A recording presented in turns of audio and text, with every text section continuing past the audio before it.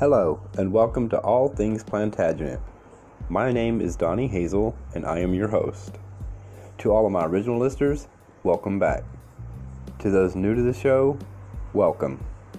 I am a storytelling historian with a great love for the Plantagenet dynasty, as I am a direct descendant to Geoffrey of Anjou via my paternal line on my grandmother Carter's side. I descend through Diana Skipwith, daughter of Sir Henry Skipwith and Amy Kemp. Diana married Captain Thomas Carter.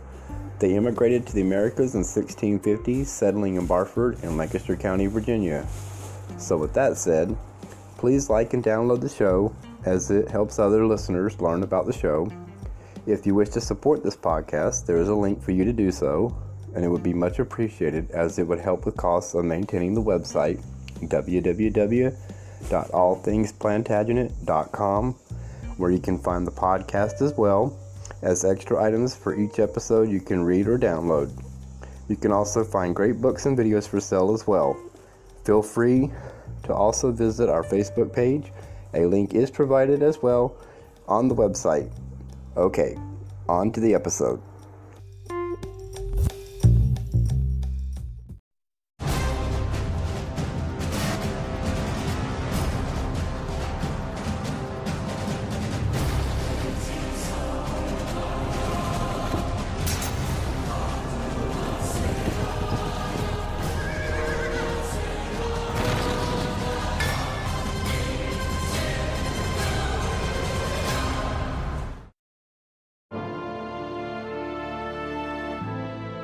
In December 1154, one of the most charismatic of all kings of England began his reign. Henry II was just 21 years old when he inherited the throne of England. But Henry was only half English. He spoke French, and he was heir to great lands and titles in France. He was born here in Anjou, his father's ancestral lands in the heart of France. But if his father were French, his mother was the daughter of the English king, Henry I, and she made sure that the young Henry was familiar with England as well. Between the ages of 10 and 14, he lived at Bristol, where he had an English guardian and an English tutor who gave him his lifelong love of learning. He then returned to France, where he accumulated territories year by year: Normandy, Anjou, and finally Aquitaine, through his marriage to the beautiful Eleanor. But England was the greatest prize of all, fought over for 20 years by Henry's mother Matilda and his cousin Stephen. It now fell into Henry's grasp. Partly because Stephen had no heir, but above all because the Anglo-Norman aristocracy, the barons, saw in Henry a man they had to do business with. But though he was the barons' candidate, Henry quickly showed them who was master. It was a time when God and his angels slept, as the chroniclers lamented, with pardonable exaggeration. Nowadays, such thuggish disorder tends to come from those at the bottom of the social pile. Then it came from the men at the top, known as barons. The barons seized royal castles, and they built new illegal castles of their own. And the hard-won unity of England threatened to disintegrate into a series of baronial statelets, each with its own castle capital. Henry, who had a vigorous sense of royal authority, was determined to stamp on this development. So royal castles, he decreed, must be returned to the king, and illegal castles should be demolished.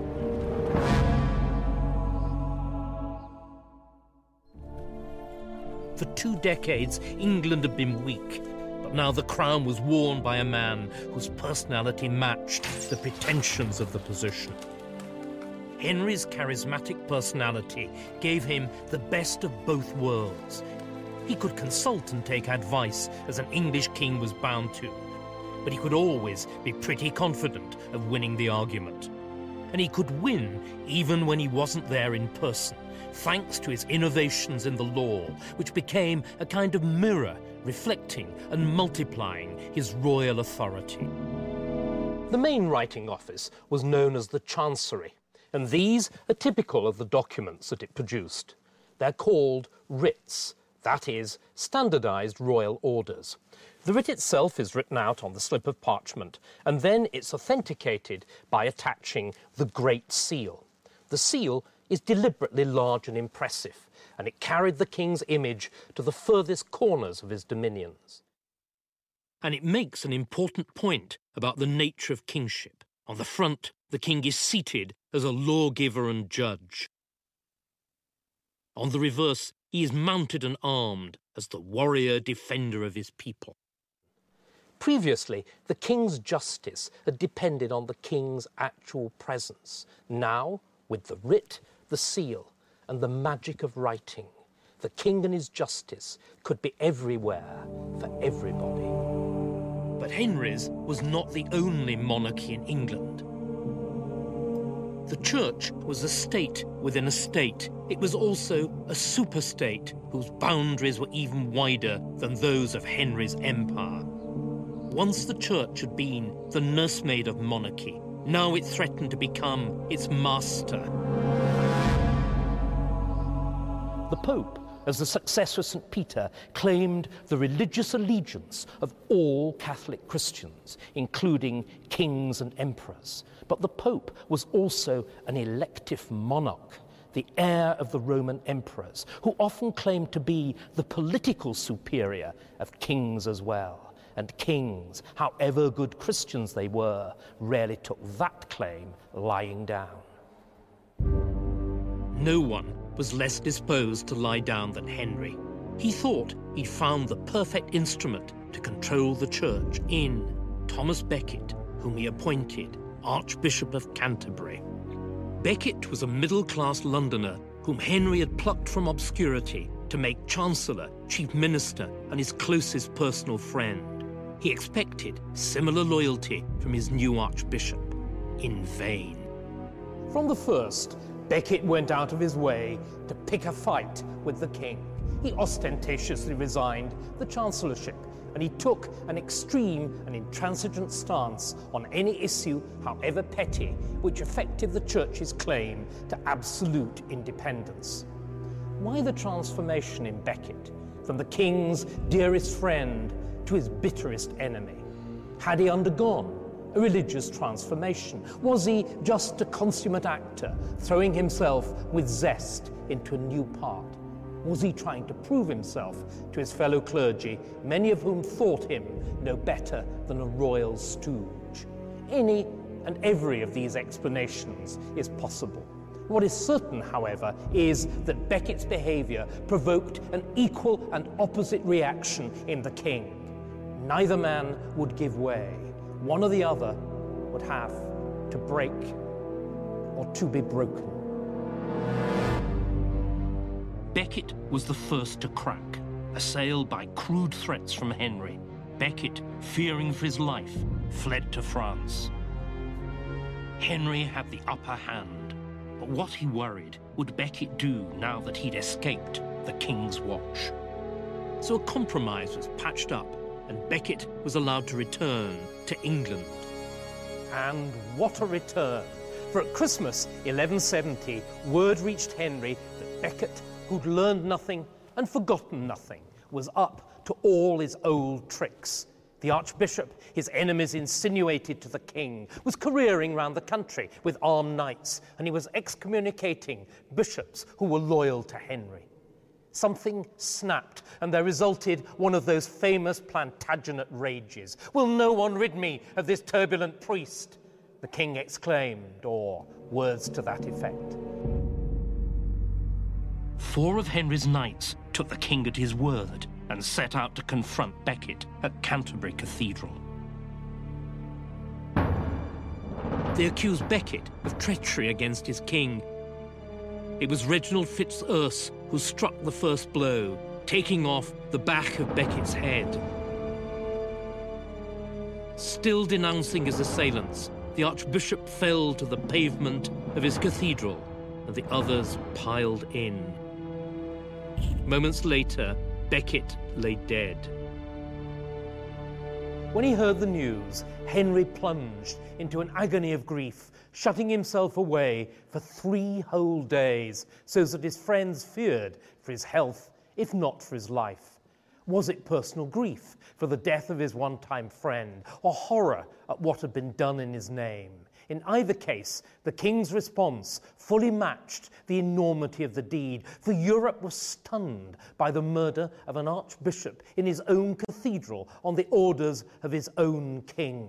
And letters rained upon the Pope, even from members of Henry's own family, demanding that he take action against the sacrilegious king who was worse than a Nero or even than a Judas. And Becket's ghost, growing more powerful year by year, was to serve as the perfect cover for resistance or rebellion against the murderer king. The result was, in 1173, a great rebellion started. It was led by Henry's own elder sons. A few years before, Henry had announced how his dominions would be divided on his death. His eldest son and principal heir, Henry, would receive England, Normandy and Anjou. Richard would be Duke of Aquitaine, and Geoffrey would receive Brittany. There was no land as yet for his beloved baby son, John. Henry had an eye on conquering Ireland for him. He had whetted his son's appetite with the promise of future power, but he'd given them little or nothing in the present. Henry's sons were impatient. For more than a decade, Henry held his own against his disloyal and rebellious sons, who'd allied with the French against their own father. But finally, in 1189, Henry lost his grip. He was defeated in battle by Richard and the King of France, and his health collapsed.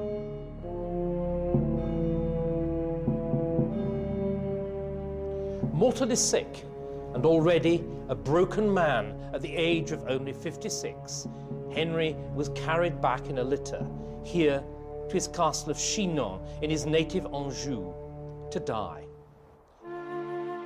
Henry's body was brought for burial to the nearby abbey of Fontevraud, the traditional burial place of the Counts of Anjou. Like a wounded animal, he'd gone home to die. Yet he had been one of England's most successful kings, able in his prime to enforce his authority on barons, bishops, and even other princes. He had turned his vision of kingship into a reality. Would his successors be able to sustain it?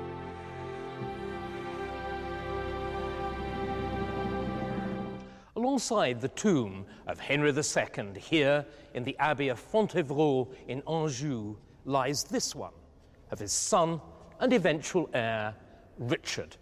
Richard ruled the family empire for almost 10 years until he was mortally wounded in a siege here in France. But during all that time, Richard spent only 6 months in England. Instead, he used England merely to bankroll his adventures elsewhere, above all on crusade in the Holy Land. These adventures won Richard a golden reputation and the name Coeur de Lion, Lionheart. He would be a hard act to follow, especially as England had got used to an absentee king, and especially as his heir was his younger brother, John. For John's contemporaries, and for most succeeding generations of historians, John was the very model of a bad king. And what made things worse was the fact that John had the misfortune to confront the most effective king of France for generations, Philip Augustus.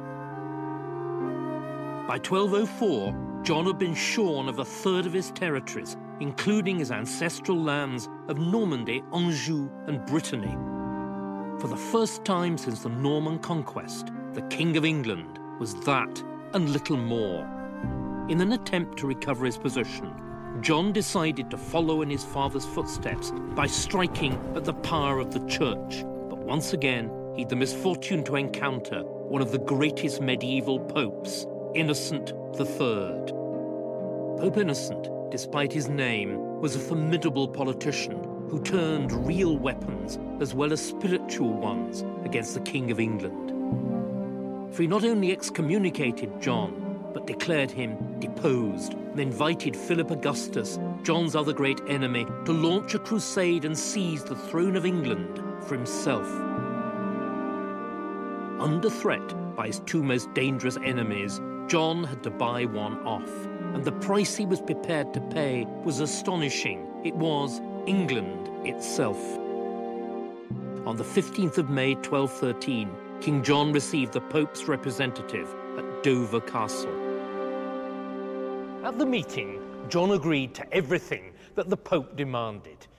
But John also went much further, and in a dramatic move, he issued a charter in which, of his own free will, he acknowledged the Pope as his overlord and agreed to pay a large annual cash tribute.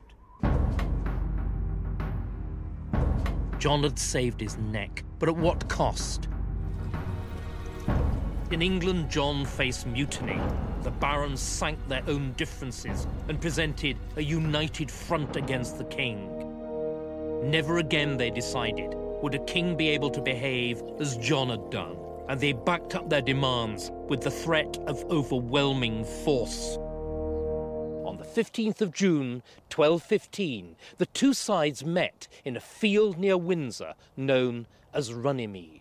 The barons, who had come fully armed, presented their demands, and King John, reluctantly and already in bad faith, granted what they wished.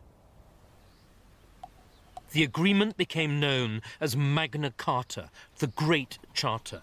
But in fact, it was only the most famous and ambitious of a succession of attempts, stretching back through the coronation oath of Henry I and the memories of Anglo-Saxon England to define the rights and duties of king and people. Nowadays, the fame of Magna Carta rests on clauses like this: no free man shall be seized or imprisoned, or stripped of his goods or possessions, save by lawful judgment of his peers or equals, or by the law of the land. Provisions like these are, or have become, what we call basic human rights, and echoes of them survive in the Statute Book and in the Universal Declaration of Human Rights. But they come a very long way down the document. At the top, the provisions that really concern the authors of the document, the bishops and the barons. This clause allows the barons to use force to bring John into line if he showed any sign of backsliding from Magna Carta. It was tough stuff, and John didn't like it one bit. It seemed a total defeat, but John had one last card up his sleeve. Immediately, he appealed to his new overlord, the Pope, to have it annulled. Innocent agreed, and Magna Carta was promptly declared null and void. The barons were outraged at the king's faithlessness, and open war broke out. For the barons, it was no longer a question of restraining John, but of dethroning him. They even turned to the national enemy and invited Louis, son of the French king, to take the English throne. Louis invaded, and by the autumn of 1216 had seized much of the southeast of England, including London itself. Suddenly, at this point, on the night of the 18th of October, 1216, John died. His heir was his son Henry, but Henry was only 9 years old. The child's cause looked hopeless, but with John safely out of the way, the prospect of a French succession lost its attraction for an important group of barons and bishops. Instead, they decided that the young Henry should be brought to Gloucester and crowned as quickly as possible. On the morning of the 28th of October, 1216, the impromptu coronation took place. Now it was up to his regents to persuade his country to accept him as king. Their first moves were not military, but propagandistic. For already there was something called public opinion, and they appealed to it by issuing a letter in the king's name, which argued that his youth meant that he'd had no part in the sins of his father. Next, Henry's regents made a major political concession. They reissued Magna Carta without the clauses authorizing the use of force against the king. At a stroke, the charter was rescued from oblivion and the cause of civil war removed, and Henry universally recognized as king. For the remainder of his minority, the spirit of Magna Carta was adhered to, and the great men of the kingdom had a real say in government. Magna Carta had saved Henry's crown. It remained to be seen if he would honor the charter when he came of age. In 1232, Henry III was preparing a coup d'etat that would overthrow the men and measures that had restrained him for so long. Though he was 25, it had been difficult to persuade his nobles that he was no longer a child, that they should relinquish control. Now he was determined to be king in deed as well as king in name, and he was determined, above all, to break free from the shackles of Magna Carta. Henry showered power and wealth onto a close-knit circle of French relatives and favourites. Inevitably, the English barons resented it, and they were spurred on by Henry's autocratic style of kingship.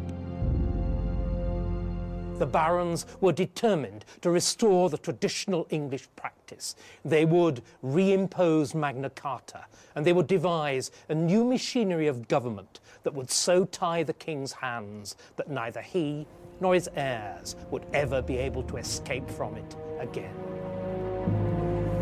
The nobles quickly found a leader in Simon de Montfort. In 1258, de Montfort and 6 other leading barons swore an oath of mutual loyalty.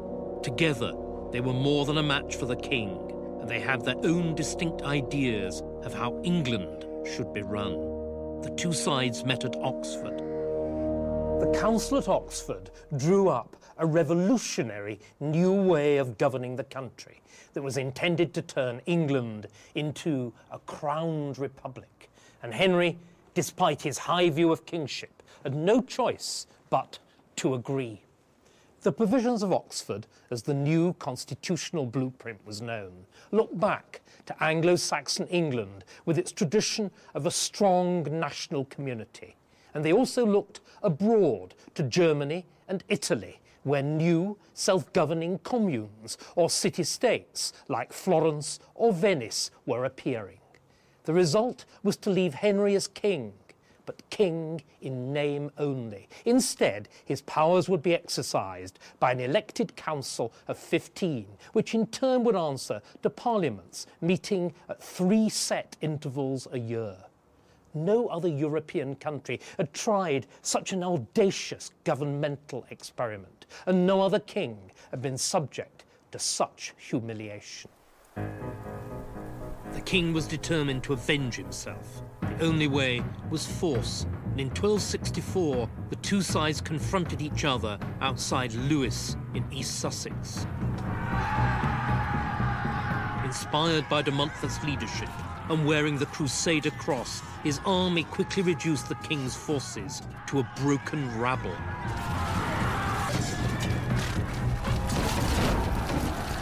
Intimidated and surrounded, Henry decided to surrender. But Simon's terms were tough. Henry had to swear once again to submit to the baronial government of the provisions of Oxford. And to make sure that he kept his word this time, he was compelled to hand over his son Edward as a hostage for his good behavior.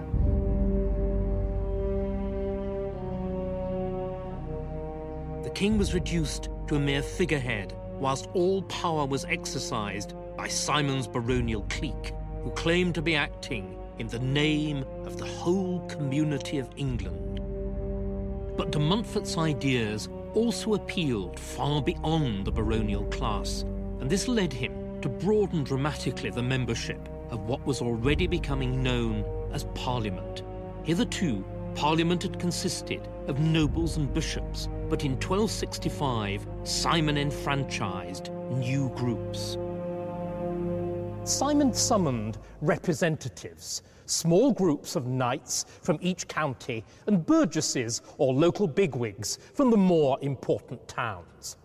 Such representatives had been summoned before to consult on taxation, but this was the first time that they'd been invited to discuss and to decide the great affairs of the realm. It was a blatant bid for support for Simon's revolution from the groups immediately below the magnates, the wider community of the realm. But despite such bold moves, Simon's revolution was to be short-lived. Just as the tide was turning, the king's son and heir, the Lord Edward, escaped from captivity and raised an army. Edward met fellow royalists here at Ludlow Castle. He made the symbolic promise to uphold Magna Carta and then marched to meet de Montfort's forces. The armies met just north of the town of Evesham. Simon was hoping every minute to be joined by his son at the head of reinforcements, but the reinforcements never arrived, and without them, de Montfort was overwhelmed. De Montfort himself was killed only 15 months since his great victory at Lewes. For the moment, the royalists had triumphed, and the authority of the monarchy was restored. But which way would the balance swing in the future? In 1272, Edward I inherited the crown from his father, Henry III. Edward's first task was to reunite his realm, divided by the Barons' revolt. But instead of waging a vendetta against his surviving opponents, he forgave them, allowing them to buy back the property that his father had confiscated. The result made Edward appear magnanimous, but it also raised money for the crown. Edward had learned from the rebel barons as well, and he understood that it was in the towns and villages of England that the roots of his power lay. So he decided to reinforce the bonds between king and people by ordering a huge nationwide investigation into official corruption. It would be king and people versus the fat cats. Edward was showing that he cared, that the king's rights complemented the rights of his subjects, and that he was able to guarantee equal justice for all his subjects, no matter how humble. Edward's next task was to restore the authority of the King of England over the whole of Britain. In 1276, from his wild fastness in North Wales, Llewellyn ap Griffith had extended control over most of Wales. But Edward was loath to accept the rise of Wales as an independent power, so he insisted on the homage or ritual submission which the rulers of Wales traditionally paid to the King of England.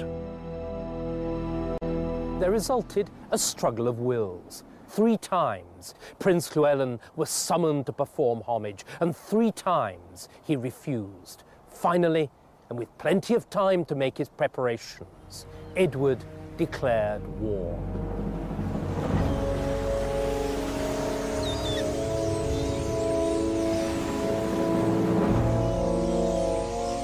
Edward was not the first king of England to fight the Welsh, but Edward carried the old policy to new extremes. It was Edward's treatment of the rebel leaders that shows most clearly that he was a new kind of king, with a new, harder attitude to kingship, which he'd learned during the struggles of his father's reign. Ever since the Norman conquest, barons and kings had fought with each other with few hard feelings on either side. No longer, because Edward now declared that to wage war against the king was treason. Treason was effectively a new crime for which a new, terrible punishment was devised. And the first to suffer it was Daffyd ap Griffith, Prince Llewellyn's brother. Because he'd betrayed the king, he was dragged to the place of execution by horses. Because he'd killed noblemen, he was hanged. He was cut down while still alive, castrated, disemboweled, and his entrails burned. And because he'd committed crimes in different parts of the kingdom, his body was hacked into 4 of the quarters distributed throughout the realm. Wales was crushed under the heel of a brutal military occupation. Edward's empire now stretched secure from east to west across the British Isles. But in the south, the King of France was threatening Edward's lands in Gascony, whilst in the north, Scotland at last seemed about to fall into his grasp. Scotland was an ancient monarchy, but its kings were much intermarried with the English royal house. They swore fealty to the English kings. They fought for them as well as with them, and they sat in English councils and parliaments. In short, were they separate monarchs, or were they the greatest subjects of the kings of England? It was a highly ambiguous relationship, but Edward, with his sharp lawyer's mind and his acute awareness of his own rights, hated ambiguity. When he could, he would make the relationship of the King of Scotland and the King of England clear, on his own terms and in his own interests. Edward's opportunity came in 1291. The sole heir of the Scottish throne was the little Norwegian princess, the granddaughter of the deceased King of Scots. She was brought back to Scotland, but died on the way. As feudal overlord of the country, Edward claimed the right to choose the next king. Edward would be kingmaker in Scotland, and he would remake the relations between the two kingdoms. Of the 13 candidates, Edward chose John Balliol. But Edward was clear that, even after he'd chosen Balliol as king, he remained sovereign lord of Scotland. He, Edward, was finally responsible for justice and good government in Scotland, and he would enforce those responsibilities as he enforced his laws in England, in his own English courts.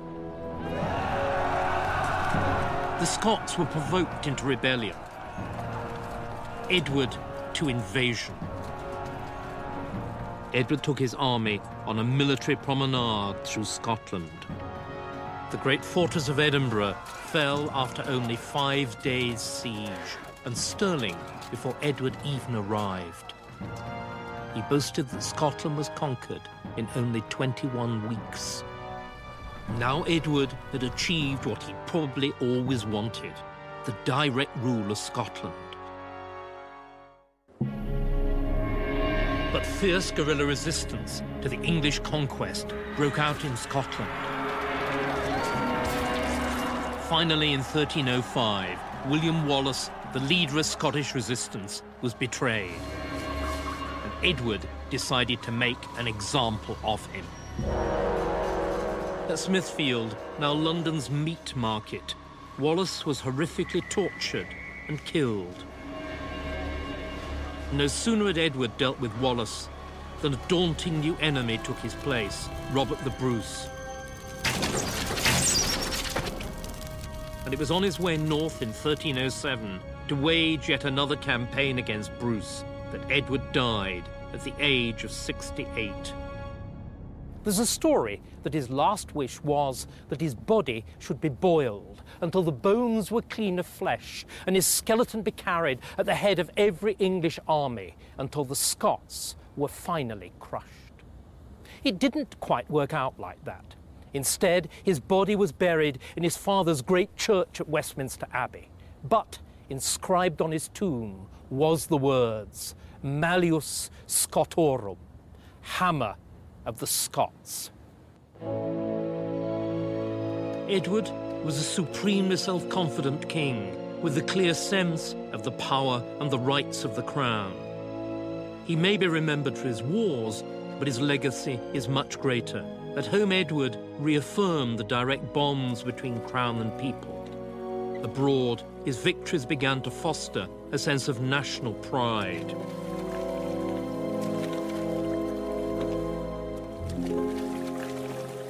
Edward I was a difficult act to follow for any son, but Edward II was particularly ill-equipped to step into his father's shoes.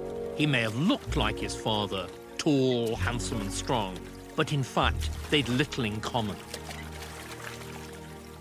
He lacked his father's strength of will and had, for contemporaries, an even more worrying personality flaw, which was evident even at his coronation.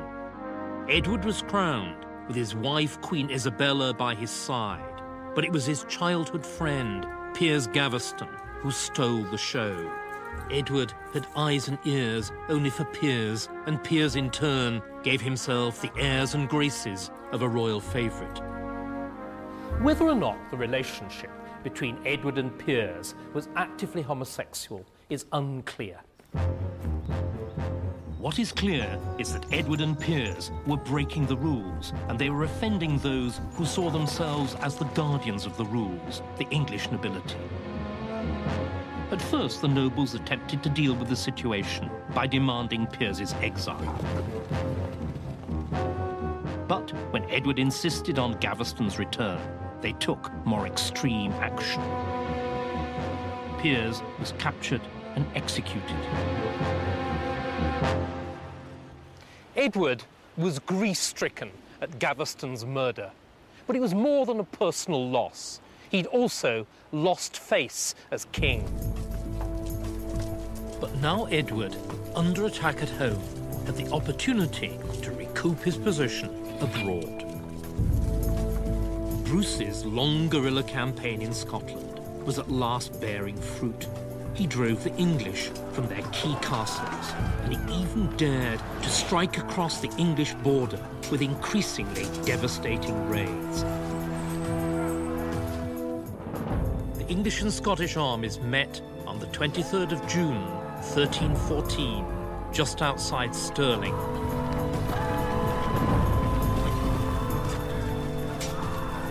The battle began, and the English knights charged the Scots' front line. But the Scots held firm. Unable to break the front rank, the English retreated.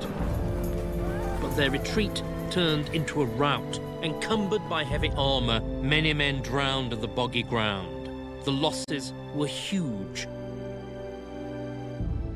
The war with Scotland had given Edward the opportunity to redeem his reputation.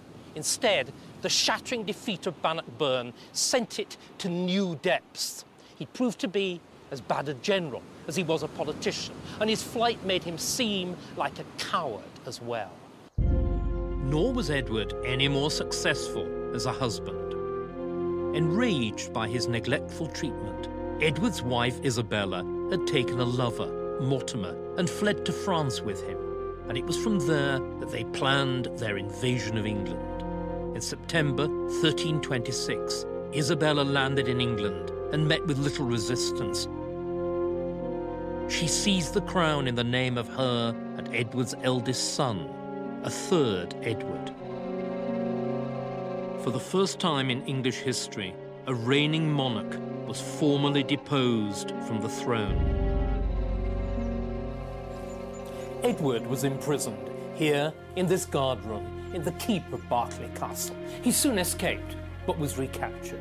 Thereafter, his imprisonment became stricter, and heavy locks and bolts were bought for the doors. Finally, he was murdered.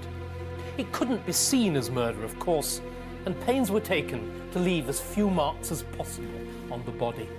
According to most contemporary accounts, he was pressed down with a table with heavy weights and suffocated. In April 1331, a three-day tournament was proclaimed in the name of the new king, Edward III. Edward had none of his grandfather's ruthless driving energy or his stiff-backed authoritarianism either. Instead, he cultivated an easy, winning charm. Edward III, unlike his father or even grandfather, truly accepted that he had to work in harmony with the nobility. Indeed, to do so was a pleasure as well as a duty. The result was that Edward encouraged an aristocratic culture which bound the king and the nobles together. And he established a new order of chivalry called the Order of the Garter. Edwardian England was an age of knights and fantasy castles, of honours and arms. It was a culture rooted in war, and leading the country into battle was a hero king.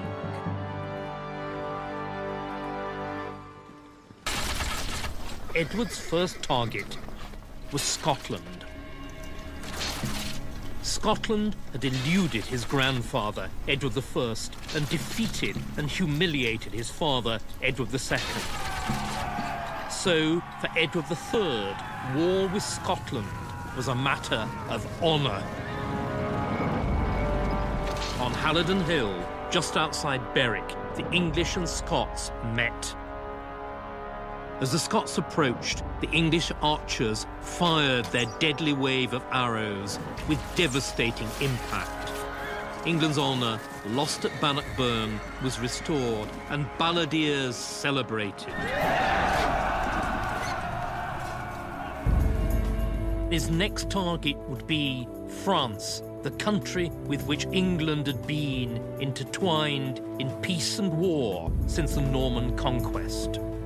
War with France offered the chance of rich booty, vast ransoms, and controlling the lucrative trade in the English Channel. But if Edward and his nobles fought the war, it was the grey men of Parliament who paid for it. Edward's victories were reported in detail to Parliament. Parliament was consulted on the war diplomacy, and Parliament ratified the peace treaties with France. It was good politics, but it was more, because it turned Edward's wars into a joint enterprise between the king and the English nation, and it made the English monarchy a national monarchy as well, of which Englishmen could be proud, and in which they felt they had a stake and an investment. It was in August 1346 that Edward's style of kingship was fully vindicated. The English and French met at Crécy near Calais. The French were confident that victory was theirs, for they outnumbered the English 8-1. But Edward unleashed the full martial potential of his country. Now, the training in the longbow and the promise of rich plunder, all under the command of the king, created a truly terrifying force. By nightfall, the battle was over. The French fled, leaving behind 4,000 dead knights. After Crécy, Edward's popularity reached its zenith. The most memorable legacy of the Edwards was the forging of a nation that defined itself through war. A superman like Edward I could manage it, or a man's man like Edward III. But could their successors?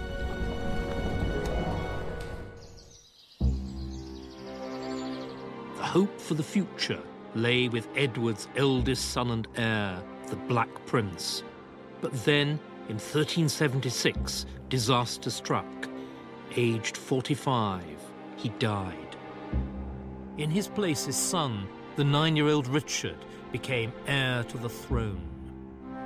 A year later, Edward III was dead, and Richard, aged only 10, became king.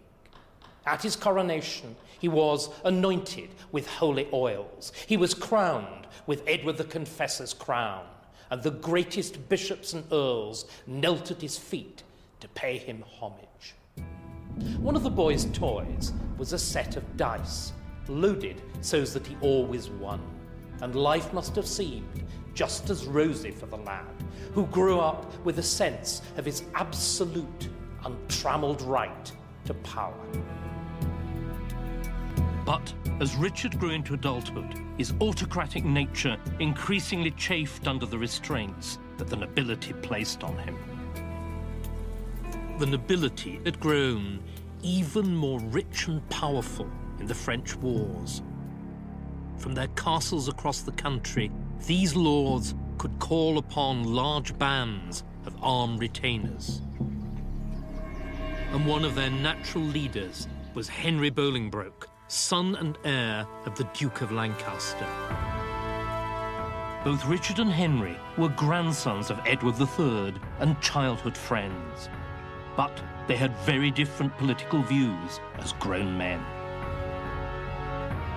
Richard believed that a king was God on earth. Henry, that he was a first amongst equals. The result was real war. Richard and his court favourites against the nobility. On the 19th of December, 1387, the two sides met at Radcot Bridge, just outside Oxford. Richard himself did not fight. Instead, his army was led by his friend and favourite, Robert de Vere. It was Henry who led the rebel forces into battle. De Vere was defeated and fled into exile. Henry was victorious. Richard was left only with the title of king, but it was enough. Slowly and painstakingly, he rebuilt his position and power. Adversity had taught him patience and cunning, and he had decided that revenge was a dish best eaten cold. By 1397, Richard was strong enough to strike, and one by one, those lords who'd rebelled against him met with his revenge. On trumped-up charges of treason, they were either executed or exiled. Henry the King ruled would go into exile for 10 years. Thus, King Richard, like a demigod, struck down his remaining foes.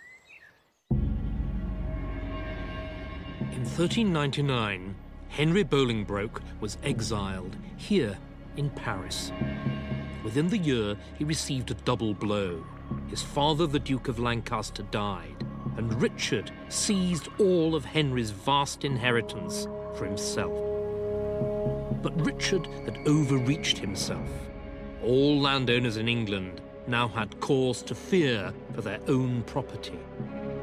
And Henry determined to reclaim what was rightfully his by force.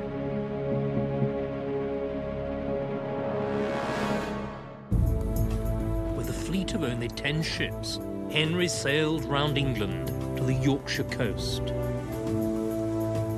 Yorkshire was the heartland of his confiscated estate. As Henry moved from castle to castle, they surrendered easily to their rightful master. As Henry marched south, his army swelled, reinforced by the great northern earls. Richard now sought safety in Edward I's great Welsh castles.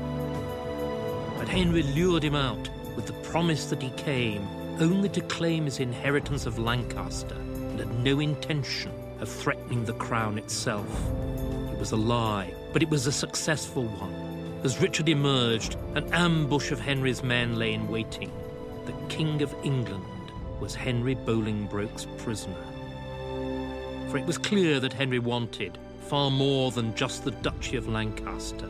He would settle for nothing less than the crown of England itself. Richard, for his part, put up a brief struggle, but faced with the threat of force, he abdicated his throne to God. But now Henry, in a theatrical gesture worthy of Richard himself, moved to lay claim to that vacant throne. He descended, he said, of the true royal blood of good King Henry III. Thanks to the help of God and his friends, he'd been able to reclaim that right and in so doing, he'd saved the realm from ruin by the bad government of his predecessor, Richard. In 12 weeks, Henry Bolingbroke had transformed himself from a landless exile to Henry IV, King of England. However, Henry would have no security so long as Richard lived. So Henry decided to kill the former king. But secretly, and without leaving marks on the body. Richard was left slowly to starve to death in Pontefract Castle.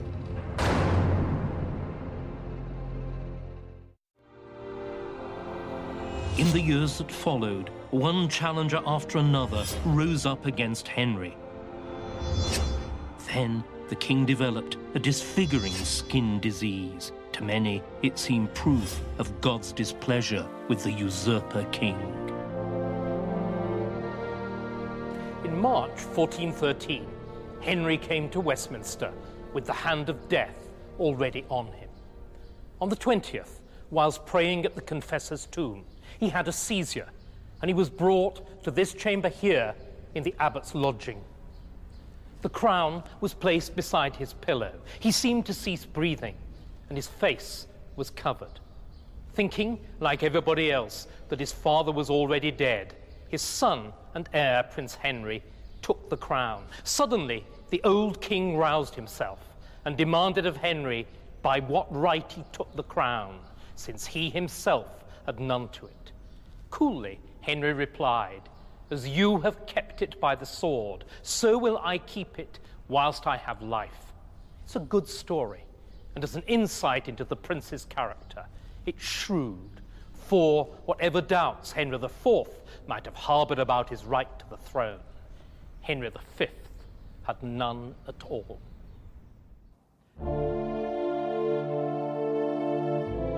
Henry V's first task was to unite the fractured realm that his father had bequeathed to him. As the son of a usurper, Henry knew from personal experience the importance of letting bygones be bygones. So Henry pardoned his father's enemies and Richard's supporters. Having settled domestic politics, Henry was able to turn his attention to the project that would dominate his reign, the war of conquest with France.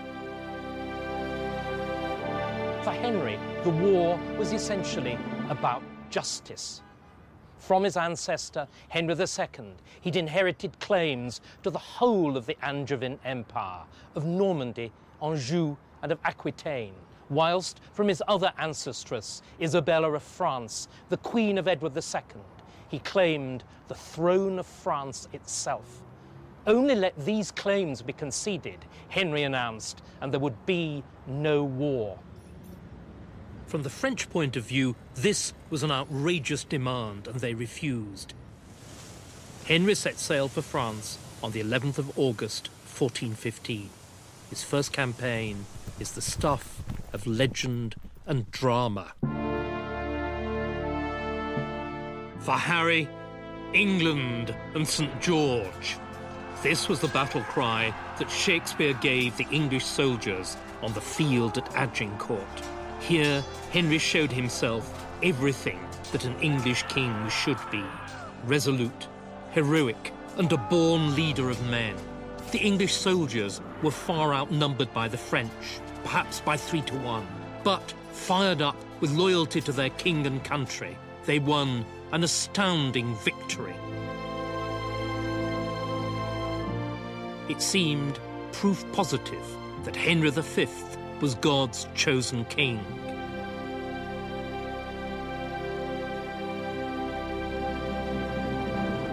Henry seemed to have won the prize that had eluded even Edward III. By the terms of the treaty, Henry was recognized as the legitimate heir of the present King of France, Charles VI, whose daughter Catherine he married a few days later. He would rule France not as a conqueror, but as a legitimate king. And above all, he promised he would bring peace with justice.